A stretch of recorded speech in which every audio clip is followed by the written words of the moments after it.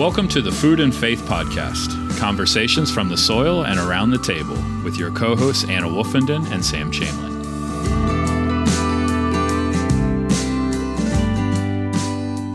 Welcome, Food and Faith Podcast. We are excited to be bringing you a series of 4 podcasts that were recorded at the Food and Faith Gathering held in November at McDaniel College in Westminster, Maryland. A little bit of the background of this event. For years, the Keep and Till had hosted this event and called it Headwaters. And this year, we're really excited to partner with the podcast to be bringing these speakers and these ideas to a much larger audience.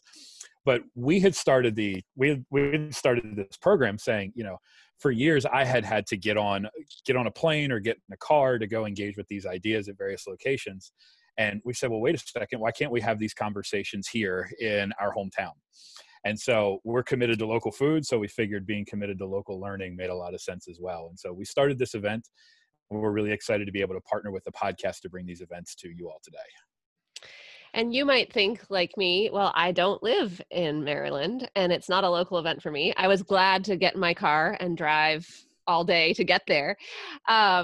But we are interested in the future in hosting local events in various parts of the country, partnering with different churches and organizations. So if that piques your interest, please feel free to reach out, and we'll take that into consideration as we continue to develop both places for local conversations as well as national conversations. And so over the course of the next 4 podcasts, you're going to be hearing from some people that are familiar to you and some new faces as well. And so as part of this, we're going to be releasing podcasts from me, Heber Brown, Dave Baldwin, and Karen Mann.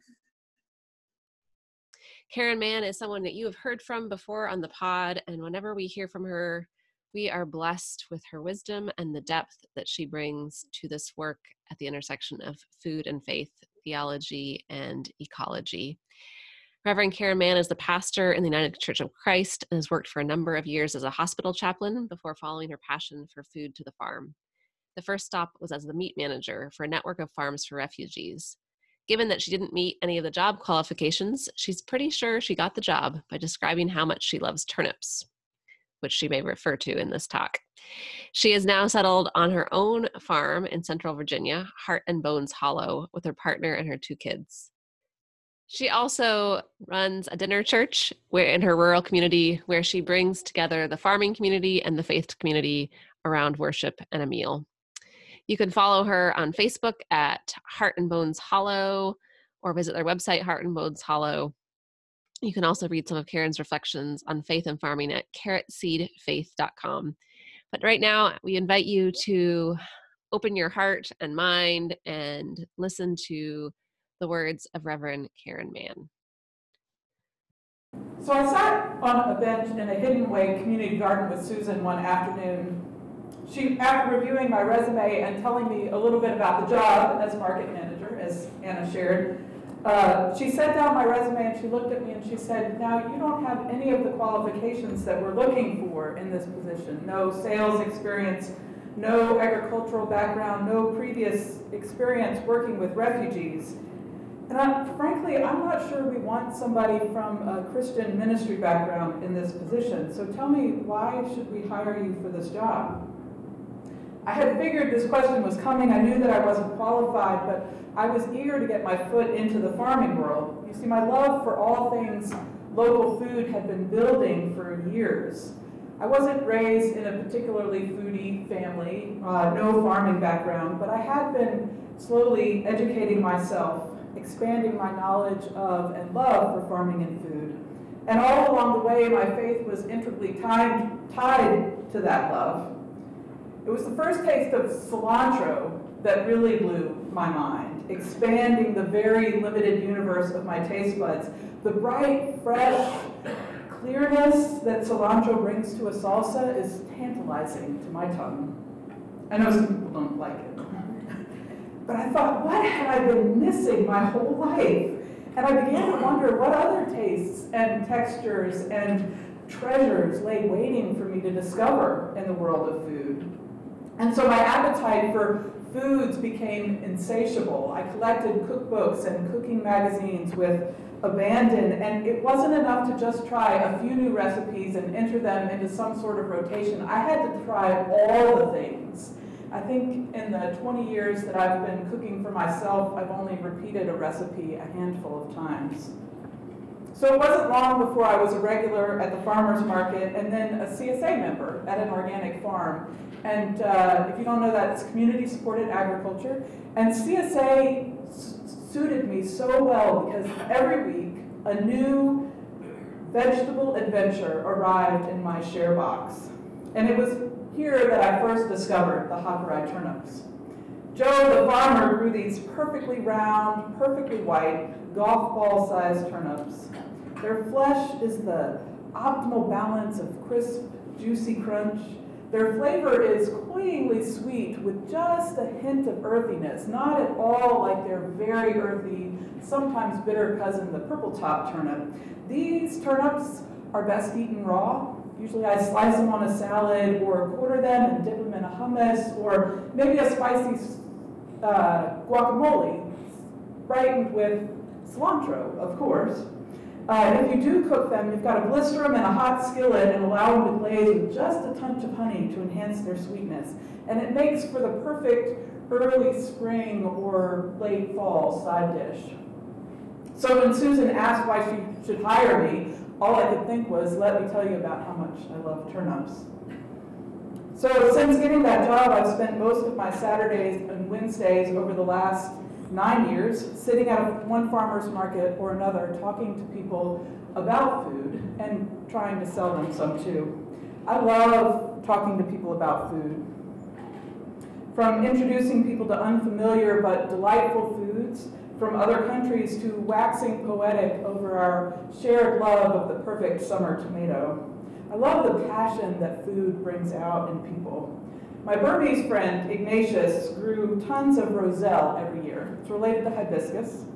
And I love nothing better than handing a bit of that 5-fingered dark leafy green over to a customer and saying, just try it. Their eyes would invariably light up with surprise and usually delight as the powerfully bright citrus flavor hit their mouth. And then we'd launch into a conversation about the cultural uses or recipe suggestions or how interesting the world of food is. And sometimes they would buy a bunch and sometimes not, but they always left with their mind expanded just a little bit to new possibilities in the world of dark leafy greens. And I, the evangelist of food, was filled with satisfaction at having once again shared the good news. Food is delicious and surprising and filled with possibilities, and our plates are only limited by our willingness to try new things. When Sam asked me about speaking to y'all today, one of the questions he posed was, why are people hungry? So for 9 years, I've been talking to people about food at the market, and the answers I see to that question are many and varied. First, I think people are hungry because there's a deep disconnect between our culture and our food system. One early spring Saturday, I set up at the market in my small rural town in Virginia. The town has about 600 residents, and it is surrounded on all sides by agriculture, from the big conventional bean corn operations to a handful of smaller organic farms. Our little market there is thriving, even with a limited population to draw from, and you can find pretty much everything you need at the market. It was my first season vending there with stuff I had grown on my own farm, and I was so proud to stock my table that day with a bounty of greens, kale, collards, chard, lettuce. I probably had roots too, radishes, and my precious Hakurei turnips. Standing just to the left of my table, but in full view of the vegetable bounty, a couple chatted for a little bit, and finally I heard the woman say with exasperation to her husband, "I'm sorry I brought you out here today. It doesn't look like anyone has any produce." What she meant, of course, was no one had corn or tomatoes or squash or cucumbers yet. And I know this because all through April and May, every year, this is what people ask me for, as if the first warm day of spring draws tomatoes forth magically from the ground. We are so removed from our food system that very few people know anything at all about the seasonality of food. To be sure the education is getting out there, it seems each summer I hear from more people who haven't eaten a fresh tomato since last summer, or at the very least they acknowledge that a grocery store tomato in winter is no good. I think corn and peaches also garner some recognition of seasonality, but I don't think folks recognize the delight of a late fall carrot. I love the carrots up there. That's been through a frost or two, causing the starches to convert to sugar and delighting your taste buds with the sweetness. Of course, you can grow a carrot in spring and even summer, but it's more of a hardy, earthy root, delicious in its own right, but a fall carrot, now that is sublime. Same goes for dark leafy greens. The spinach I planted last week and will overwinter will be so sweet in spring that it will startle your taste buds. One of the markets I worked at in Atlanta was in the smaller city of Decatur, right beside Atlanta, a very urban area, but one with lots of ties to and interest in sustainable agriculture. A number of Decatur restaurants would source their ingredients from local farms. There were many urban farms that dotted the city landscape. And across all of Atlanta, you can find a farmer's market pretty much every day of the week. In many ways, our customers at the Decatur market were highly educated about local foods and highly motivated to support local farmers. But still, you didn't have to look far to find that disconnect still existed for those customers. At that market, the guy next to me sold eggs and goat cheese. And one day he had a woman come up to him and very seriously say, "Oh, are those goat eggs?" I often display at my farm stand pictures of the various animals that we've had on our farm. And I can't tell you how many folks, meat eaters, not vegetarians, not vegans, meat eaters, tell me that the pictures turn them off. They don't want to have to think about their pork having once been a pig.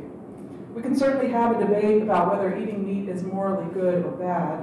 We can debate about whether animal agriculture contributes to or does not contribute to our ecological crisis. But if you choose to eat meat, I think it's imperative that you not only consider that your meat was once a living, breathing being, but also considered how it was raised and cared for and slaughtered. This disconnect, I believe, is one of the biggest problems and leads people to turn a blind eye to the abuses and distortions that make conventional animal agriculture an environmental and moral disaster. When you couple all these disconnects with all the confusing, conflicting messages about what we should or should not eat, to me, it's no wonder that people are hungry and disconnected. So the second reason I think that people are hungry has to do with affordability and accessibility. Over the 9 years, I've sold at 6 different farmers markets. Each of those markets were very different in terms of their customer base, the types of vendors that sold there, and the community in which they were situated. 5 of those were urban markets, only 1 in a rural area. 4 of them were in middle to upper income areas, but only 2 in lower income areas. Only 1 was in an area that met the definition for a food desert. Only 1 whose regular customer base was anything other than white folks. Every market accepted EBT SNAP benefits, but in Georgia, thanks to a grant called Wholesome Wave, EBT SNAP dollars were doubled at all the markets, and we regularly had customers use their EBT at the market. In Virginia, they're not doubled, and I have yet in 4 years to have somebody use EBT at the market. Because let's be honest, shopping at the farmer's market is often more expensive than the grocery store. Market prices around my place tend to run comparable to or just slightly higher than the local chain grocery store. For most folks, that puts local produce and meats out of reach, except for the occasional treat. I serve on a committee in my town looking at how to improve access to health for our rural region. In one of our meetings, the local primary care provider commented that one of her patients, struggling with multiple health issues, had told her he was eating ramen and hot dogs because he couldn't afford to pay his electricity bill. For folks struggling to stretch their food dollars as far as possible, for folks struggling to stretch every dollar as far as possible, a $1.49 pack of hot dogs and a 99-cent pack of ramen is many more calories and meals than the same pound of tomatoes that $2.50 can buy. Even without addressing the affordability, accessibility is still an issue. And I feel like rural folks often get left out when talking about accessibility. Perhaps it's our location in agricultural areas that makes it seem like we should have more access. But the vast majority of agricultural products, if they're destined for human consumption at all, are shipped out of the area in which they're grown. For instance, I live in a rural county outside of Charlottesville. Though our geography is tiny, our population is slightly larger than the surrounding counties, thanks to a neighborhood in one corner that serves as a bedroom community to Charlottesville. Nearly 40% of the county population lives in that neighborhood. The vast majority of businesses, restaurants, all the medical services, the only grocery store, and the only traffic light in the county are located around that mostly white neighborhood. The eastern half of the county is all very rural, with almost no services or businesses in this area. Folks in the far southeast corner of the county, mostly African American, have no grocery stores within a 10-mile radius. I know similar racial disparities exist in urban areas. There's also no markets in this area of the county. And some folks have tried, but without a steady customer base, the farmers can't sustain being at a market there. Which leads to my third reason why I think people are hungry, and that's that many small farms can't stay in business. And all of our agricultural production and power is becoming concentrated in the hands of large agribusiness corporations. This takes the power to feed and support themselves away from local communities. My first 2 seasons in Virginia, I sold at a market that's 7 miles from my house that I told you about in that small rural town of 600. Although I had developed some loyal customers, I felt like it just wasn't making ends meet on the farm. I would go home at the end of the day with too much unsold produce and not enough cash. Nearby Charlottesville has a huge market on Saturdays with hundreds of vendors and thousands of customers. In one Saturday at the city market, they get more customers than come through Scottsville in an entire season. So going into my third season, I decided to alternate between the city market in Charlottesville and the small market in my hometown of Scottsville. Every week that I was at City Market, I would get messages from at least one customer, sometimes many, wondering where I was and telling me that they missed me being there. And I deeply missed feeding my own community. But what really tipped my hand was an encounter I witnessed at the stand next to me. So this stand sold primarily cut flowers, and I've got nothing against growing or selling flowers, they're beautiful. Their stand was gorgeous, buckets filled with bursting blooms, spilling out into the aisleways, and if the visuals weren't enough, the aromas would really draw the customers in. Every Saturday, folks would flock to their stand to choose a few stems to make their own bouquet. One Saturday, a woman was sorting through the single stems trying to put together a bouquet of her own, and her hands were filled with flowers, and at $1 or more per stem, it must have been a bouquet for something extra special. When her husband, boyfriend, I don't know, a man in scrubs who seemed to know her walked up with a tray of wheatgrass from one of the other vendors down the aisle, and without even looking at him, she glanced at the offering in his hand, turned back to the flowers in her own hand, and began to berate him, and loudly, for buying the wrong wheatgrass. Never once did she make eye contact with him. The guy's face fell and he walked away. And clearly they've got issues. But I thought to myself, is this what I want to be a part of? I got into farming because I wanted to feed people who were hungry for food, for community, for connection to the earth and its cycles. I got into farming because I was hungry for all of those same things, plus belonging to a place and the people in that place. I didn't belong at the city market. I belonged in Scottsville. So I quit that market and went back to every Saturday in Scottsville. Now, y'all, I'm lucky. I have a partner whose off-farm job keeps us afloat, so I can make an ideological move like that, committing to a lower-paying, less busy market, again with the accessibility issue. Small farmers like myself often struggle to make ends meet, struggle to keep the farm in business. Every year, usually during the winter, I hear of another farming friend who has had to make the tough decision to go out of business. I brace myself for it because the emotional toll on those of us who stay is real. I can't speak for others, but I don't see it as more market share opening, but as ominous writing on the wall. These days, even the big guys are going out of business rapidly. We hear about the dairy industry collapsing and the trade wars that are damaging the farming industry. Even on my own farm this year, I've had to make the tough decision to stop raising pigs. We've had pork at the market for the last 3 years, raising a heritage breed in the woods on our farm. While the pork has been very popular at market and folks are always clamoring for it when we run out, when I sit down and crunch the numbers, it just doesn't work. I would have to raise my prices beyond what the market will bear in order to make ends meet, again with the affordability issue. Combine that with some health issues this year, and I finally had to let go of that and focus my energy on vegetable production. Fortunately, one of our sows, Mickey, has found a home here with Sam and family. Farmers often have to decide between staying local and feeding their communities or heading for bigger urban markets in order to stay in business. Many of us can't afford to buy the items we sell. The Food Modernization Act has created new regulations that pose burdens on small to mid-sized farms. Farm subsidies often favor the large corporate farms, usually with crops that are shipped out of the area. These things take away vital financial support of the farms that are feeding their local communities.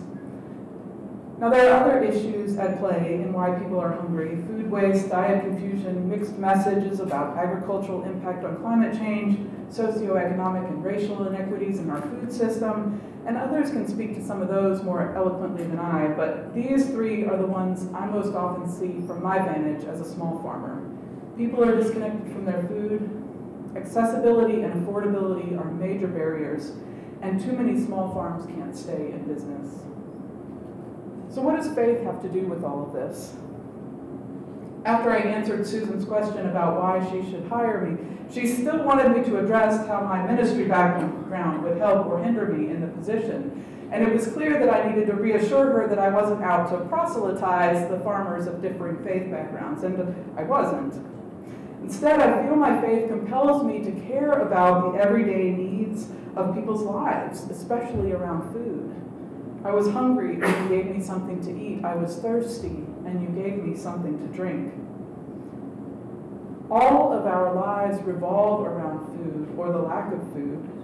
Our very existence depends on us eating every day, with the exception of fasting now and then. If we can't find God in the midst of this most basic aspect of human existence, then where can we find God?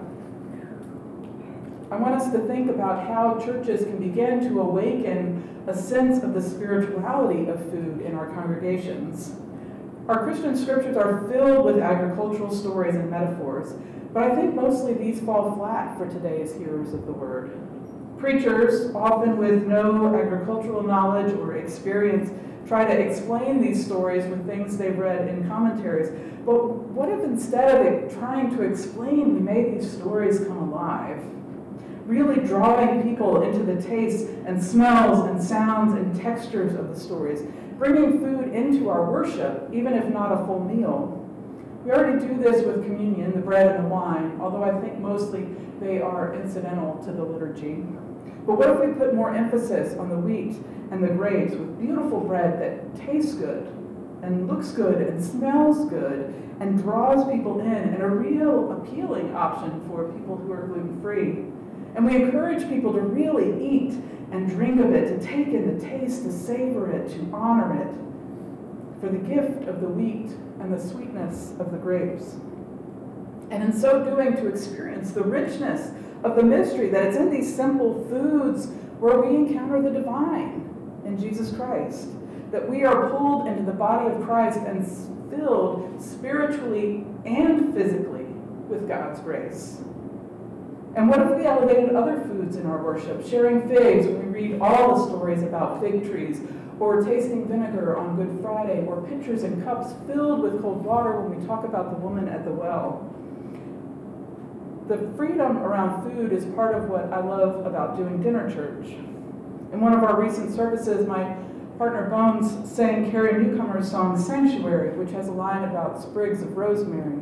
So we had rosemary on the table and in our bread, and the smell and the taste and the beauty of the music permeated our space and our worship as we read a psalm about finding sanctuary in God.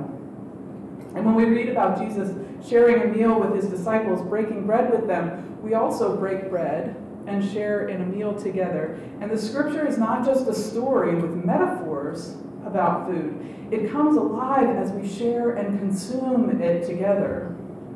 But you don't have to do dinner church in order to elevate food in your worship. Preaching at a traditional church one time in summer, I filled the altar with mounds of tomatoes and cucumbers and flowers from the farm. And I asked people to take them home with them, but only if they took enough to share with a neighbor. And one woman took the flowers to a church member who was in the hospital, but another woman took some tomatoes and cucumbers and she shared them with a refugee neighbor. And the neighbor shared with her some food she had grown in her own garden. And they had a meal together and a new relationship was formed. We can preach and teach about the role food plays in our lives and the role agriculture plays in climate change. And we can draw connections between the liturgical calendar and the seasons of the year, drawing on and reviving ancient feast days from when the world was more in touch with the agricultural year. One of my favorites is Rogation Days. You can still see the vestige of this in some denominational calendars. They call it Rural Life Sunday. It is typically celebrated beginning the sixth Sunday of Easter. Rogation derives from the Latin word rogare, meaning to ask. And it's a festival of 3 days, and it's meant to be a time of asking for God's blessing in different areas of our common life. The first being in our farms and agriculture. A special worship service is held called Beating the Bounds, where the priest would lead parishioners around the boundaries of the parish, stopping at boundary markers, farms, gardens, streams, etc., to ask God's blessing on the land, the labor, the livestock, and the harvest. Now, y'all might not be able to beat the bounds of your community, but what if people brought in the plants and seeds they intended to plant that year to be blessed in worship? Or there was a special blessing of the farmers and gardeners, or extended to all food workers in your community. I'm sure y'all can come up with even more creative ideas, but how do we begin to awaken this sense of spirituality in our food to create a love for food and its potential for being a place where we meet God? Because I think when we awaken that, then the disconnect I talked about earlier will begin to fall away. My experience has always been that when people begin to love food, to really cherish the flavors and the textures and the experience of food, they begin to care about where it came from, how it was grown, and how the people who grew it were treated. If you walk away with nothing else from me today, I hope you walk away with a desire to fall in love with food, to pause over your next meal and ponder how you might meet God in that meal. I love food. I love everything about food. I love growing food and cooking food and eating food and sharing food. And when that passion brings me closer into relationship with the one who made me and my food, that's a holy moment. But fostering a spirituality around food isn't going to solve the fact that many people can't access or afford good food. And we still have too many small farms going out of business. Much of farming literature is rooted in the lies of self-sufficiency and sustainability. I like to notice the books on people's shelves when I go to their house, and almost every farmer, gardener, homesteader I know has John Seymour's book, The Self-Sufficient Life and How to Live It, on their shelf. The book is a quick skim of hundreds of skills one can learn in order to live a self-sufficient life, from planting and harvesting crops to how to make tools, raise animals, preserve the harvest, generate your own power, to a myriad of homestead crafts. And one gets the impression when reading this book that one person or one family unit can and should learn as many of these skills as possible, because the good life, the self-sufficient life, is a do-it-yourself project. Now, don't get me wrong, I love a good DIY project, but I'm pretty sure a self-sufficient life is not sustainable. And even then, I'm not sure we should be sustaining our current independence-driven culture. At the beginning of this season, I had a herd of 17 pigs, a milk cow and her calf, goats, chickens, a half-acre market garden, plus several community commitments, and I'm trying to plant a church. Although my partner helps out when she can, the primary burden of running this operation falls to me. In March, my back started to hurt. Soon the cluster headaches came. By Mother's Day, I was in the ER and soon found out that I had Rocky Mountain spotted fever. Blah, blah, blah for me. The point is, my own lie of self-sufficiency came crashing down. Any one of those things could have caused me to close the farm, and I have scaled way back. But I was able to continue by moving away from self-sufficiency and toward community. And blessedly, our community rallied around us. Meals, childcare, rides to the doctor, help feeding the livestock, friends weeding the garden, church folks who took my produce to market for me, a doctor who goes above and beyond to help me get healthy, a friend who offered free massage. I may have put the seeds in the ground this year, but my community fed and watered and nurtured me and the farm. Consider Romans 12. For by the grace given to me, I say to every one of you, do not think of yourself more highly than you ought, but rather think of yourself with sober judgment, in accordance with the faith God has distributed to each of you. For just as each of us has one body with many members, and these members do not all have the same function, so in Christ we, though many, form one body, and each member belongs to all the others. We have different gifts, according to the grace given to each of us. If your gift is prophesying, then prophesy in accordance with your faith. If it is serving, then serve. If it is teaching, then teach. If it is to encourage, then give encouragement. If it is giving, then give generously. If it is to lead, do it diligently. If it is to show mercy, do it cheerfully. If it is farming, then farm faithfully, with great care for the earth. One way the church could participate in the food and faith movement is by helping to remember farmers into the body of Christ. Not every church is going to be a farm church or a dinner church, but every church can reach out to the farmers and growers in their community. And this year I couldn't have survived without my church.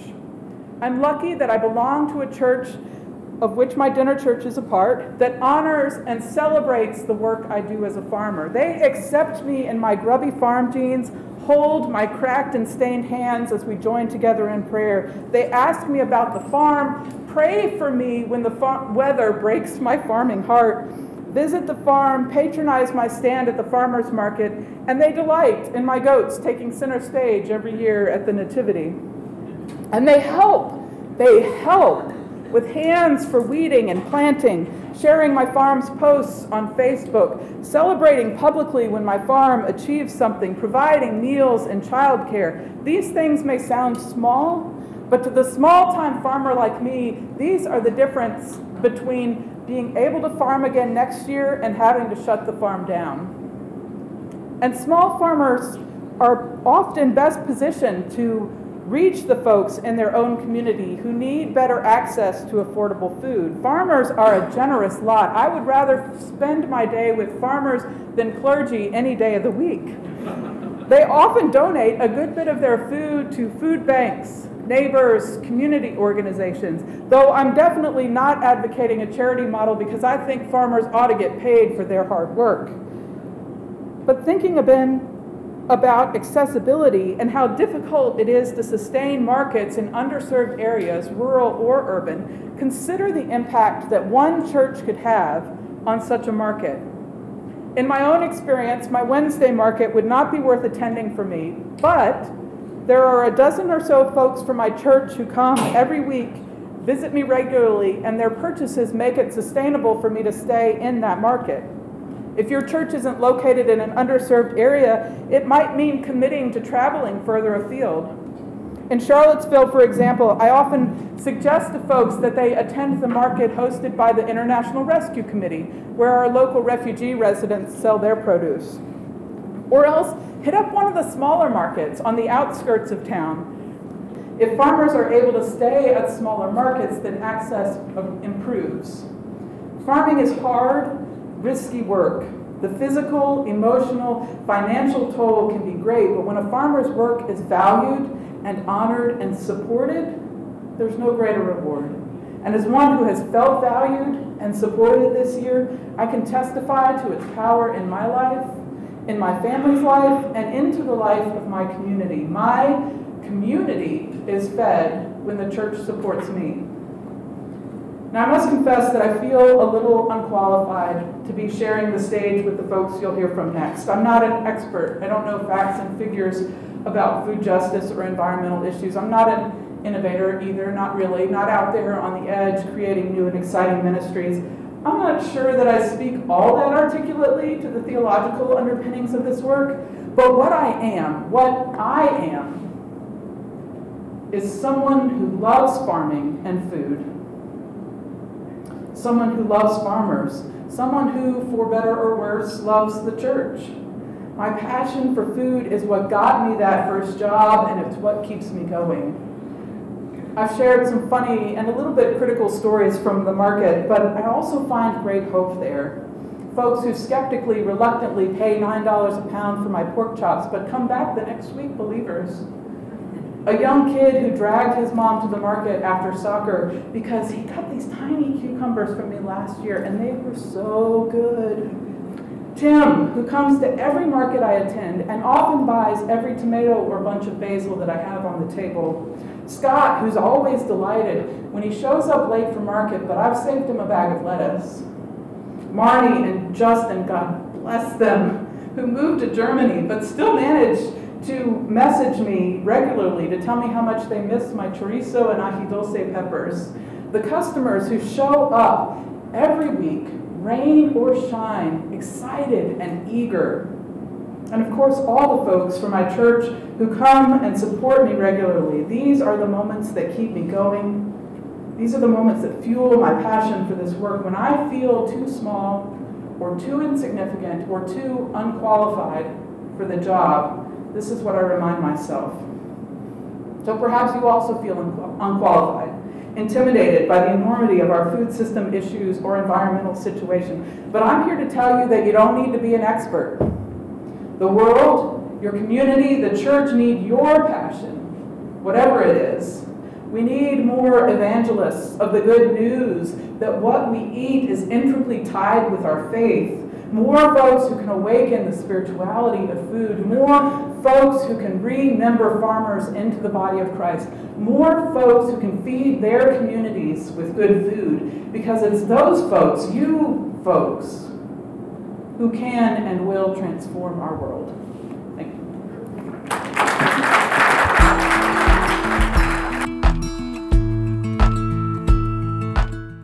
We're excited that there are seminaries across the country who are asking these questions related to food and faith and ecological well-being. One example of this is Memphis Theological Seminary, which is currently accepting applications for the Doctorate of Ministry in Land, Food, and Faith Formation. This is a dynamic and innovative low-residency program that's open to students who are passionate about the intersections of ministry with agricultural practices, food justice, care for the land, and the role of faith communities in both rural and urban settings. If you are engaged in some of the conversations we've had here on the pod with our guests like Reverend Dr. Heber Brown and Reverend Nuria Love Parrish, these are examples of some of the conversations and instructors that are involved in this program. This is an opportunity for people from all different walks of life to come together and explore the intersection of theology and ecology, of food and faith.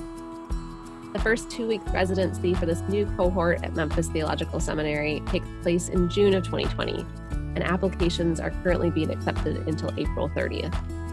For more information and to apply, you can visit memphisseminary.edu/land-food-faith. That's memphisseminary.edu/land-food-faith. Yet another place to go and engage in the conversation.